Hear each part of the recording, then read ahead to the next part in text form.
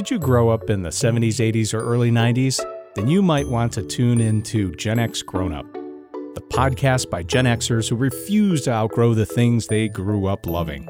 Join the Gen X Grown Ups each week to talk media, tech, toys, and games from yesterday and today through the eyes of Generation Xers. You can also enjoy their Backtrack episodes, where they choose a single topic, like the Walkman, and dig in deep to discuss why they remember them so fondly. To find their podcast and YouTube channel, go to genxgrownup.com.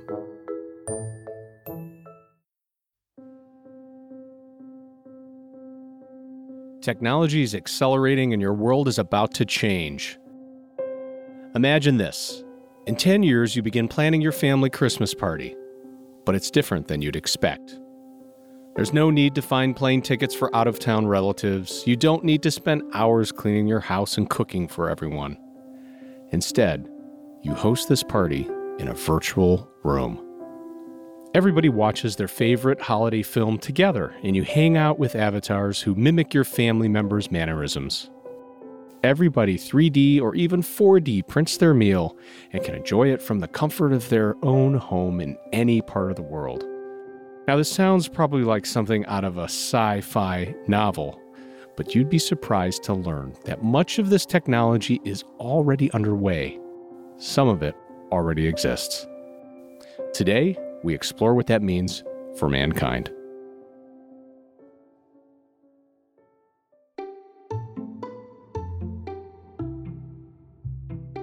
This is your host, Craig James, and you're listening to Big Audacious Idea, the show that invites you to think big. From ancient philosophy to modern science, we'll explore the questions that will shape civilization for years to come. This season on Big Audacious Idea, we're examining what it means to be human and asking the questions that sometimes we forget to ask, such as, what is time? Can ethical questions be answered by science? And do we really die? Questions like these help us examine this thing called life and will spark the big audacious ideas of tomorrow. Today, we'll define augmented and virtual reality, what they are. But even more importantly, we'll delve into the impact on humanity and what it means to us. Then we'll look toward the future, where this technology is going. So today, I've asked Aaron Frank to join us for a discussion about these incredible new advances. Aaron Frank is a writer and speaker and one of the earliest faculty members at Singularity University. He is focused on the intersection of emerging technologies and accelerating change, and is fascinated by the impact that both will have on business, society, and culture.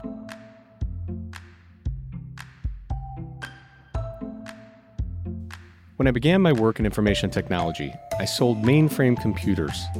They cost millions of dollars. You literally walk through the computer. From the CPU to the disk drives to the bank of screens, they were called terminals.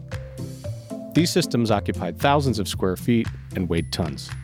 At that time, only the largest data centers in the world had gigabyte units of storage. Most data centers stored information in the megabytes. Back then, it cost $33,000 to purchase a single gigabyte. Today, it's 25 cents. 132,000th of the price. Think of that fraction. That's 1 over 132,000. Wow. Computers were once used for data processing. That's it. Literally computing. A big calculator. But now, computing is integral to our fabric of society, how we connect, communicate, and relate. My years of experience in information technology sparked my interest in augmented and virtual reality.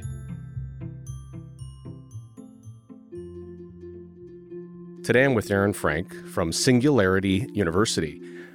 Aaron, thanks for joining us. Yeah, thanks so much for having me. So you're the augmented reality, virtual reality guy there.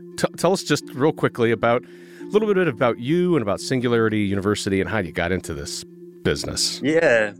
So Singularity University is a technology learning center. We're about 9 years old. We were founded with support from places like Google and Cisco and Nokia.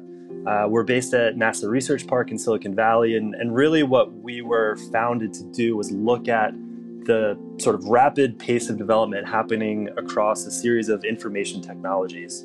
And so we look at things like artificial intelligence, biotechnology, robotics.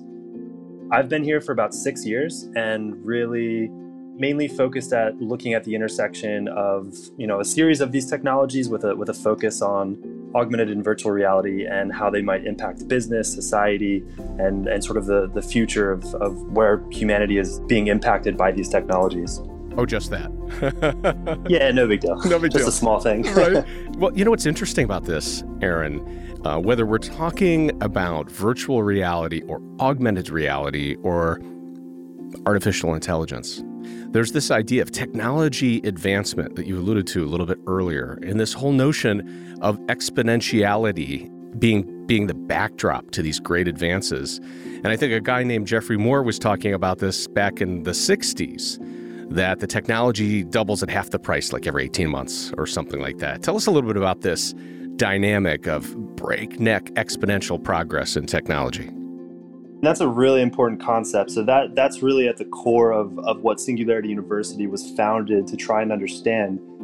One of our two founders, someone named Ray Kurzweil, he's a technologist now based at Google, but spent much of his career based at MIT, has really spent a career looking at this idea of exponential growth in information technologies.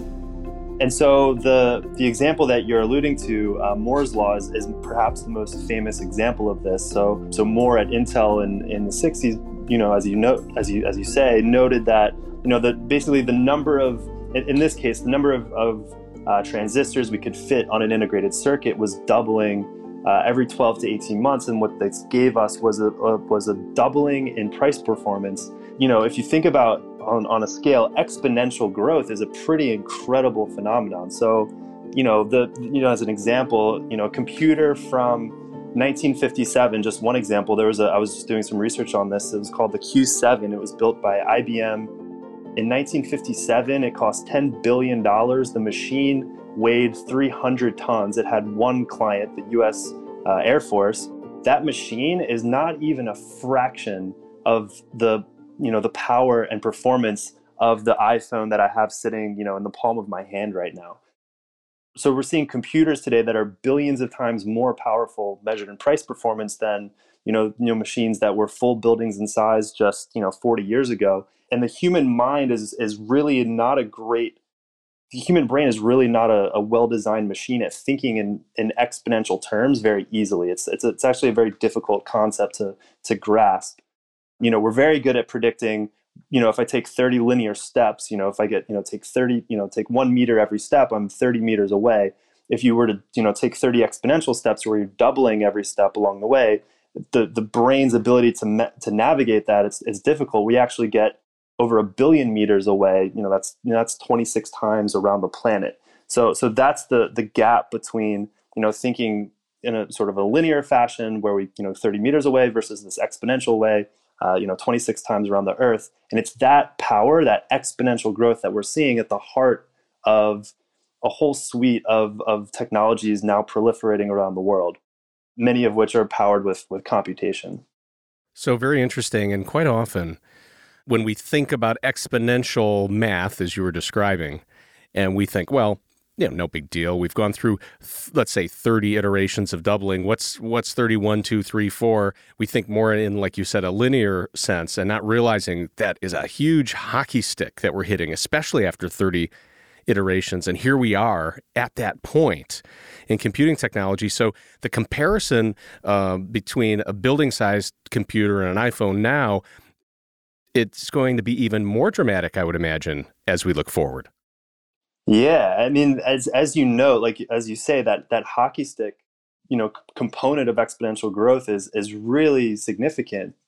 This was an example that I remember taking away as an elementary school student. I think I was in third grade.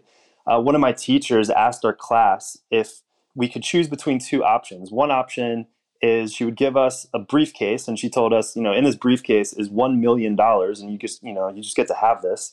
Or the other option is a penny, but it's a magic penny that will double every day for 30 days. And so, whatever that penny accumulates to the end of the 30 days is what you get to walk away with. And so we, naturally tend to assume, at least as a, an 8-year-old, I was like, give us the $1 million. That's, obviously the better choice. But the penny is actually, we know, accumulates to more than the $1 million, actually 10 times what's in that briefcase. But the bulk of that accumulation occurs in just the final few steps. So on the 30th day, if you have $10 million, on the 31st day, you have $20 million. And so to your point about technology, if this is the amount of change we've seen in the last 50 years of Moore's Law, where we've gone from computers the size of buildings to something that's the size of a cell phone in the future, as we continue to see those doublings, what stops these same computers even more powerful, that's the size of a blood cell, as like Ray Kurzweil likes to point out, that the future of computing gets even smaller and more powerful and if you apply this exponential thinking, to your point exactly, there's probably even more insane, crazy change that's ahead of us, far crazier than we've seen from where we've come from. As Aaron said, we have this amazing technology and we're at this inflection point. A turning point when so much is and will be changing. But what does this actually mean? Let's begin the discussion of augmented and virtual reality by defining what they are and how they're becoming part of us.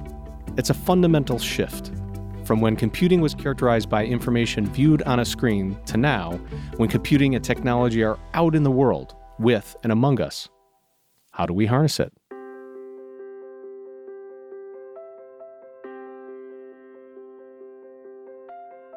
I'd really love to get into the future stuff, what might happen with you sooner instead of later, but let's do the block and tackling about what the heck is this virtual reality and augmented reality thing, and do they overlap? Are they sort of one and the same, or what's the difference? Yeah, it's a kind of a crazy time in this sector within the technology landscape, and probably where you see the chaos, most vividly is, like you're describing, the challenge of nomenclature. So what are these words even referring to? And there's virtual reality, augmented reality, mixed reality, immersive computing, all of these different terms that different technology developers are starting to use, and we're not even yet in a place where there's a unified set of terms to describe this stuff. But maybe the way I've sort of taken on talking about this stuff is modeled after how Google talks about it. And this is actually quite common, is virtual and augmented reality can really be thought of as the same thing, but just as existing on two opposite ends of the same spectrum. So on one end of the spectrum, you have virtual reality, which is usually described as a fully immersive computing environment. So usually, people are familiar with these head-mounted display headsets that once you put something on, like an Oculus Rift or an HTC Vive or one of these headset devices, you are completely shut off from the real world around you. You're completely immersed. So Aaron, what I think I hear you saying is, if we were to imagine this in our mind's eye, it's sort of like we go to it or in it. Yeah, that's actually a great way of saying it. So we go to some place. I think that's actually a very helpful way of thinking about it. Whereas on the other hand, you have augmented reality on the other end of the same spectrum, is really about overlaying some sort of digital information. It can be, audio. Normally, most people associate it with visual augmentation. So, if your listeners are familiar with Google Glass, or more recently, something like the Microsoft HoloLens, where you're wearing a sort of a head-mounted display which overlays visual information in front of your field of vision. So you're not cut off from your base reality around you. You're just enhancing it or changing it by adding some augmentation to that. And the reason that they're often described as being as part of the same spectrum is really what unites them is it's really about three-dimensional immersive computing. It's really about immersing someone in a digitally mediated world that's immersive, but namely it's a computing interface that exists in 3 dimensions. One of the things that really hit me when I was researching and studying some of this, especially augmented reality stuff, is when the technologies are beyond our perception of visual augmentation. So here's a lamp that's actually not really here. It's digital, but it looks like it's on my table. I can kind of wrap my brain around that. But then to learn that there are technologies coming on stream that attach to all your sensory and innovations that allow you to feel and smell a virtual object. And one step further, I understand that the idea of augmented reality can even bring additional senses to our life experience that we don't yet possess. So wouldn't it be something if we could see X-rays right now? Our perceptual system really comes with five pieces. We learn as a little kid. We have taste, touch, hearing, vision, tactile. The five senses. You could think of a human, perceptual system as like an Xbox controller that only has 5 buttons on it. And so it makes sense that as we start to, leverage other senses, why couldn't we have X-ray vision, or why couldn't? When you give a special forces operator, a soldier in the battlefield, night vision goggles, you're augmenting their natural perceptual systems with a sort of augmented reality vision of the world around them. They don't naturally have an ability to see pitch black environments, but if you create night vision goggles, a great example of an augmented reality system. And these are the types of systems that are coming to market at a price point that's far more accessible to everyday consumers. Imagine a group of surgeons performing surgery on the virtual you. A dry run before they pull out the knife. Learning in a simulated reality and limiting risk to life and limb. These are the possibilities of virtual and augmented reality.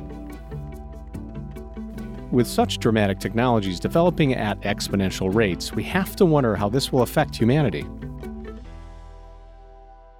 In any new technology, there's sort of a honeymoon novelty period where it's about the technology, and we don't really have our receptors toward application because we're so caught up in the technology. As a matter of fact, I understand some of the earliest motion pictures, one of the early films in France or something, in the late 1800s, had depicted a train coming down the track, barreling toward you.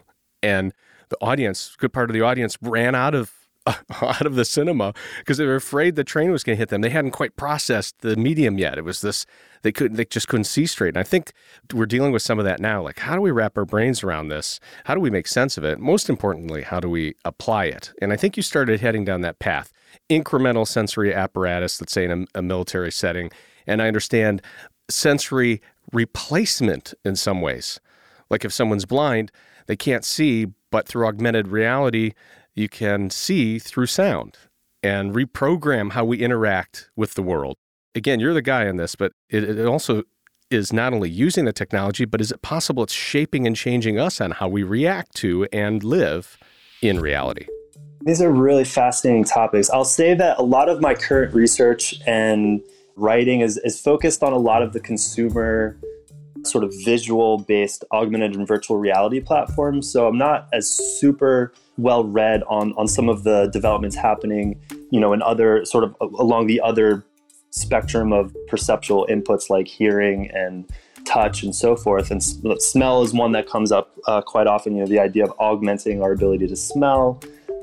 One example of this that, it's a really sort of fascinating thing to see happen in the world is how patients who suffer hearing loss or go deaf are, and there are now thousands of patients around the world, more than that, who use cochlear implants. The idea that you can basically recreate the audio processing of the brain with a computing device, with a hardware device that runs on software. There are thousands of patients that have these basically artificial hearing devices that gives them an ability to hear where otherwise they wouldn't be able to. And because it's software and because it's connected directly to the sort of the brain's ability to process audio information, could you, and there are teams looking at, being able to do this certainly with vision, could you create superhuman abilities? The idea that, people will have these tools that allow them to hear things and see things and experience things that their non-technologically enhanced counterparts wouldn't be able to have access to. And so this already, we already live in that world where there's, software powered augmented systems influencing our ability to hear and see. So there's a very human impact, maybe even redefining, in a big picture sense here at Big Audacious Idea, we tend to stay up in the clouds and really think about what's happening, what are the biggest questions and biggest ideas on the planet. And these technologies certainly could point to a number of those. In one case, I read about the notion of augmented and virtual realities allowing us to create carbon copies of ourselves digitally so that we have this living avatar that could be immortal. There's like really wild stuff to imagine if Moore's Law continues to do its hockey stick thing. But you're helping us sort of get back down to earth in the current reality and the tangible application of this stuff. And you alluded to it earlier. Tell us a little bit about some of the B2C consumer business applications of these technologies that we can sort of wrap our brains around not only today, but apply today. Tell us a bit more about that. Well, it's actually interesting. I'm doing some research and I'm supposed to get coffee with the CEO of this company next week. But just to kind of take it, I can go big, head in the clouds question and draw it back down. He sent me a video to watch about his company's concept, which I can describe in a moment. But he is working on, and it was kind of a casual throwaway example at the end of one of these interviews I was watching. His company is building a virtual world where there will be an AI component where the AI will basically become exactly how you just described, a carbon copy of yourself.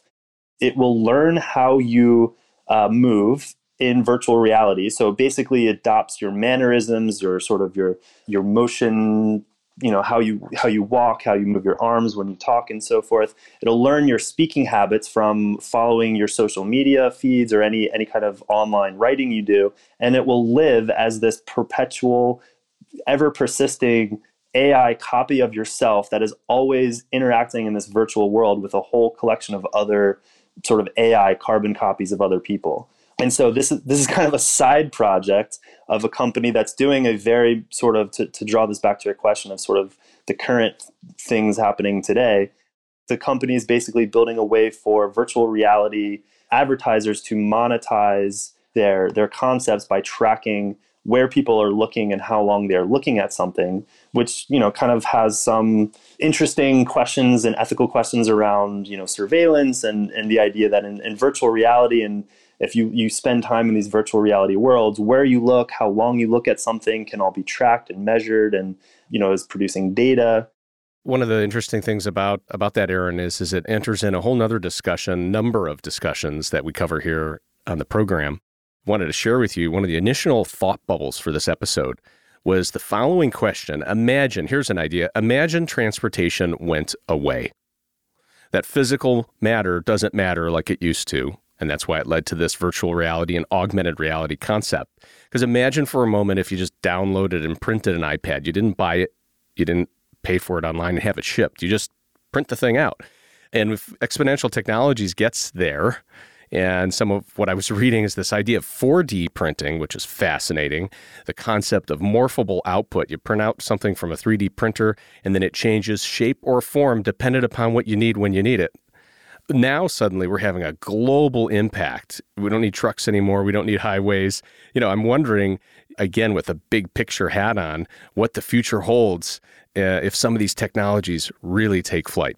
That's a fascinating intersection you're describing, this notion that software goods and services or assets that are built on code as opposed to, physical assets certainly have an impact on, the idea of, carbon footprint and how much of, the physical world will need to navigate this world.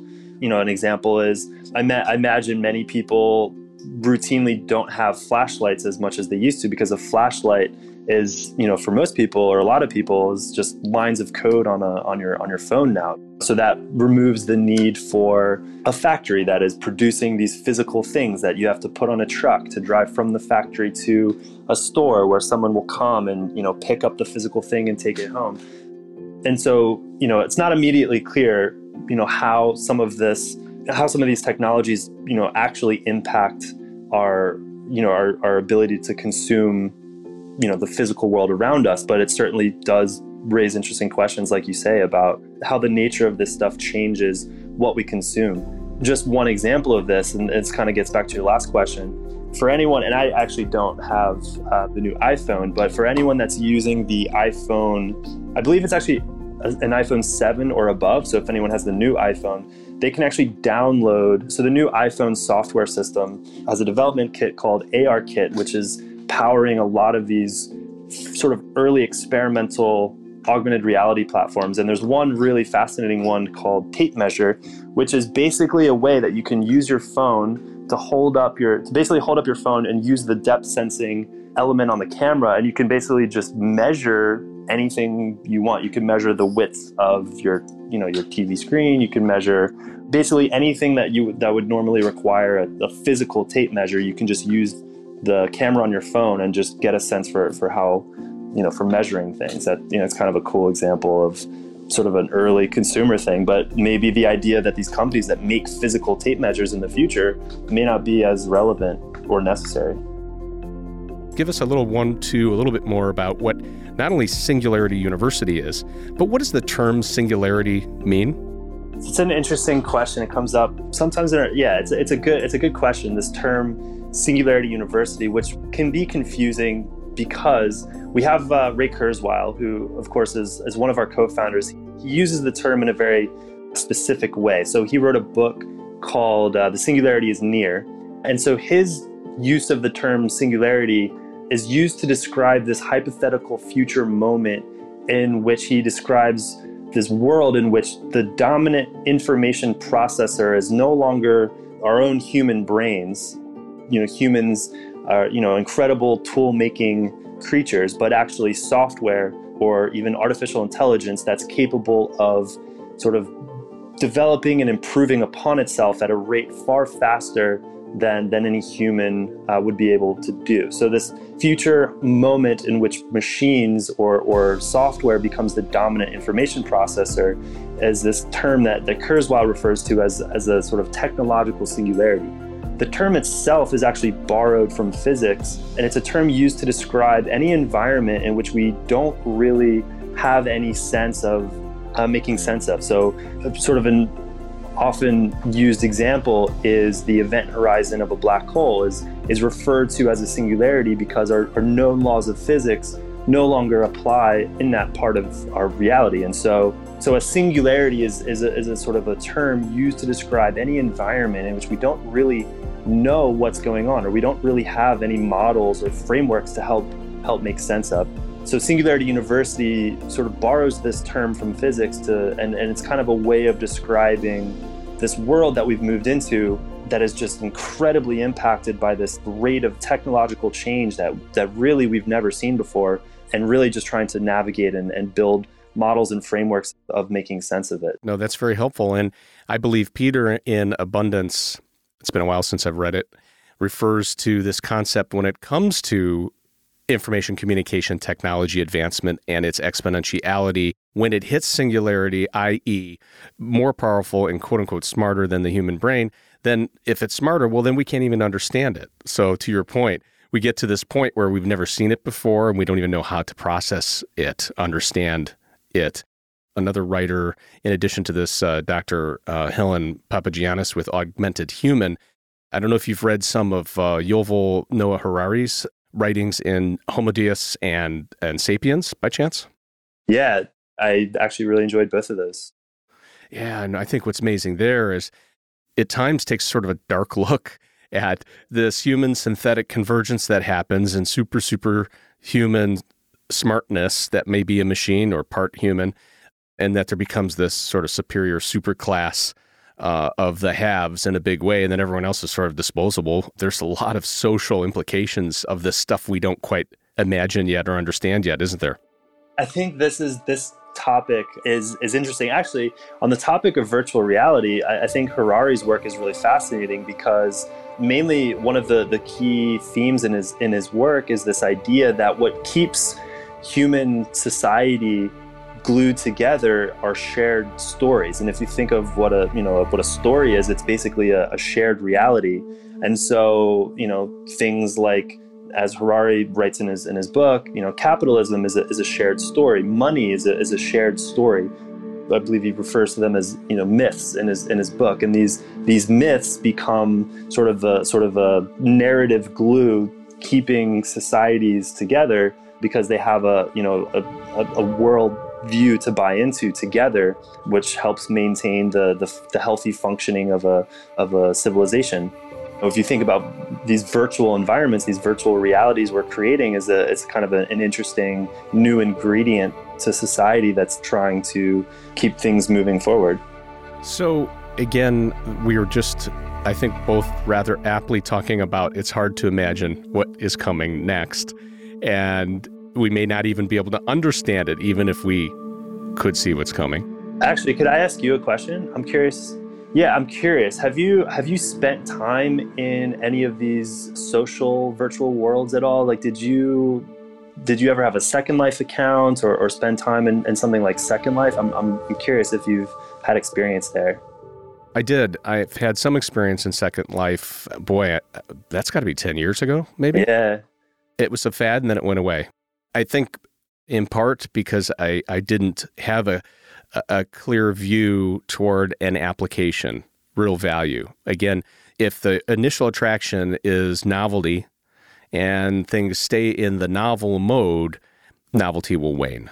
And if there's not something, then some sort of content or application that remains. Like, for example, imagine the telephone. At first, it was an amazing thing. People would make a phone call just because you could. It wasn't about the conversation. Well, after time, it's not like, wow, this amazing thing. It's about the conversation. I never got to the conversation part personally with Second Life. I would make an assertion, and I didn't consciously say to myself this when I stopped using Second Life, but I would make this argument.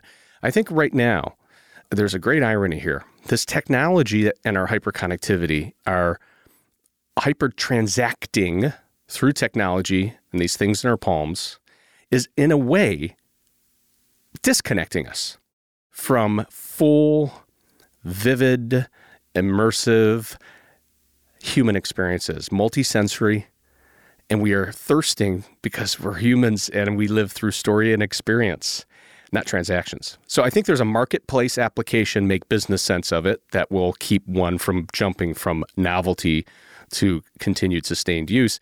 But I think there's a human experience part. And that's where I think what's happening with virtual and augmented reality is that as it becomes multisensory and it enriches connection, like one of the things I was reading about was the idea of this holotransportation or holotransport. I might not have the term, holoportation, I think, holoportation. And the idea of, we just know when we're Skyping and I feel connected with you. It's amazing. You're in Amsterdam, but we're not in the same room together. But if an avatar of you was sitting in the chair in front of me, but you're in Amsterdam, wow, what a great thing to sit down and have a pint with you, even though you're there and I'm here. When we get closer to that kind of thing, then I think we will feed a human need of connection, of relation, connectedness, and meaning, not just transact. That's really well said. I think that's really fascinating. I think it's insightful too to hear you describe the comparison with the telephone and the novelty of the first time you try out a technology, it's cool. And that's actually very much the state of things that we're seeing with augmented reality, with some of these new applications that are, like the tape measure thing that I mentioned before. But to your point about once these tools become an extension of human connection, then we'll see some really interesting things happen. I mean, I can look in my own life. My parents, they're in their 70s now. They're not really, technology early adopters, but they do have tablets, this kind of a new, cool, edgy, not edgy, but, technologically advanced thing. The only reason they got tablet computers was so that they could stay in touch with their grandkids that live, halfway across the US in another state. And so when the same is true of virtual reality and the holoportation project you mentioned at Microsoft's a cool example, there is one platform which I've been following in virtual reality and writing about as a journalist for about a year and a half now, called Altspace, which is a social online virtual world. So very cartoonish, kind of like Second Life as you described, but what they're doing very simply are creating these virtual worlds for people to interact and participate in activities as if they are together. And so, I could, as you mentioned, I could be here in Amsterdam, you're, in the US, and we could sit in a virtual room and do anything from, we could watch YouTube videos together. I've gone to comedy shows in AltSpace. I've gone to film festivals. I actually went to Coachella and watched a viewing party of Coachella, the music festival in AltSpace. And maybe the most interesting example from my own experience of using it, I have a friend. So I live in San Francisco, and so I have another friend who lives in San Francisco as well, who for a while, I wasn't seeing in real life that often, but every week we would meet up in AltSpace, and I would know it was him because his avatar, even though it's a very basic sort of cartoon looking thing, it tracks his head motion. So when he talks, he has this very distinct head tilt that he does, this kind of odd mannerism he has. And just by hearing his voice and seeing this cartoon robot looking avatar, it starts to build this presence of, wow, like I'm really actually connected and speaking with Mike, my friend in San Francisco, who I don't really get to meet up with in real life as much as, because our schedules are kind of busy. So we're already seeing very early examples of these digitally mediated worlds, which are very quickly trying to do the thing that you just described, which is, I think, is a really insightful point, which is to create human connection and to create more realistic, sort of extend outward from the way that people already inherently connect with each other. And so that's what these tools will need to do. And we're seeing some really interesting experiments in that space. And so AltSpace is one platform that I'd like to use that does that. I think we're both arriving, may I assert, at the conclusion that yes, marketplace, commerce, economy, these technologies benefit there for sure, but the human experience is at the core of anything, and that's been the test of time.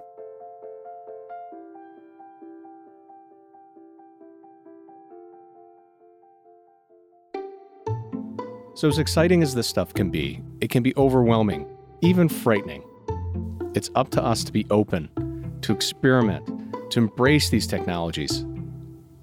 It's also important for us to think about how we can use these technologies for good, for human progress and connection, not for sheer consumption or worse, destruction. Any tool being good or bad is a function of its use. It's our choice. So the application is the key. Next week, we begin to sum it all up. During the season, we've delved into mind-spinning topics of technology, reality, life, death. All these topics relate to how we as humans solve problems, generate ideas, and transform our world. Advances through history have caused certain revolutions of thought, technology, socially or otherwise. How do we know when we're at one of those points in history? How do we transition from periods of revolution to periods of status quo? How does the new become old, and how do we reinvent to the next revolution? This is where we'll go with our guest, Lev Gonick, the CIO at Arizona State University. This is your host and co-executive producer, Craig James, and you've been listening to Big Audacious Idea, the show that invites you to think big. If you enjoyed this podcast, please leave us an iTunes review. It really helps. A special thanks to producer Bridget Coyne, audio engineer Eric Coltnow, music director David Allen Moss, my co-executive producers Joan Andrews and Michael D'Aloia. Big Audacious Idea is a production of Evergreen Podcasts and Front Porch Media. Find us on your favorite podcast app or go to evergreenpodcasts.com. Big Audacious Idea. See the big picture.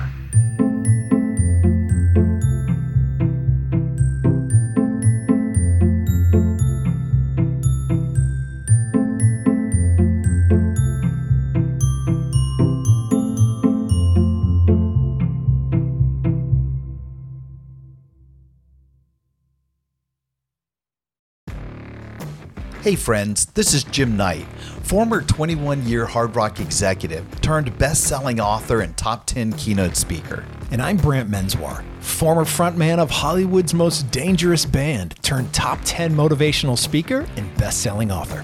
We host the how-to podcast Thoughts That Rock, where we talk to rock stars, athletes, CEOs, astronauts, and even next-door neighbors who share their expertise and opinions. Together, we tackle the most interesting and challenging topics of today. Whether you want to learn how to become more confident, how to deal with anxiety at work, or how to write a hit song, or use Brazilian Jiu-Jitsu in life, we've got hundreds of episodes to help amp up your life and move you forward. Subscribe to Thoughts That Rock wherever you listen to podcasts, and check out evergreenpodcast.com for more information. This podcast was produced with the support of the Ohio Motion Picture Tax Credit and in partnership with the Ohio Development Services Agency.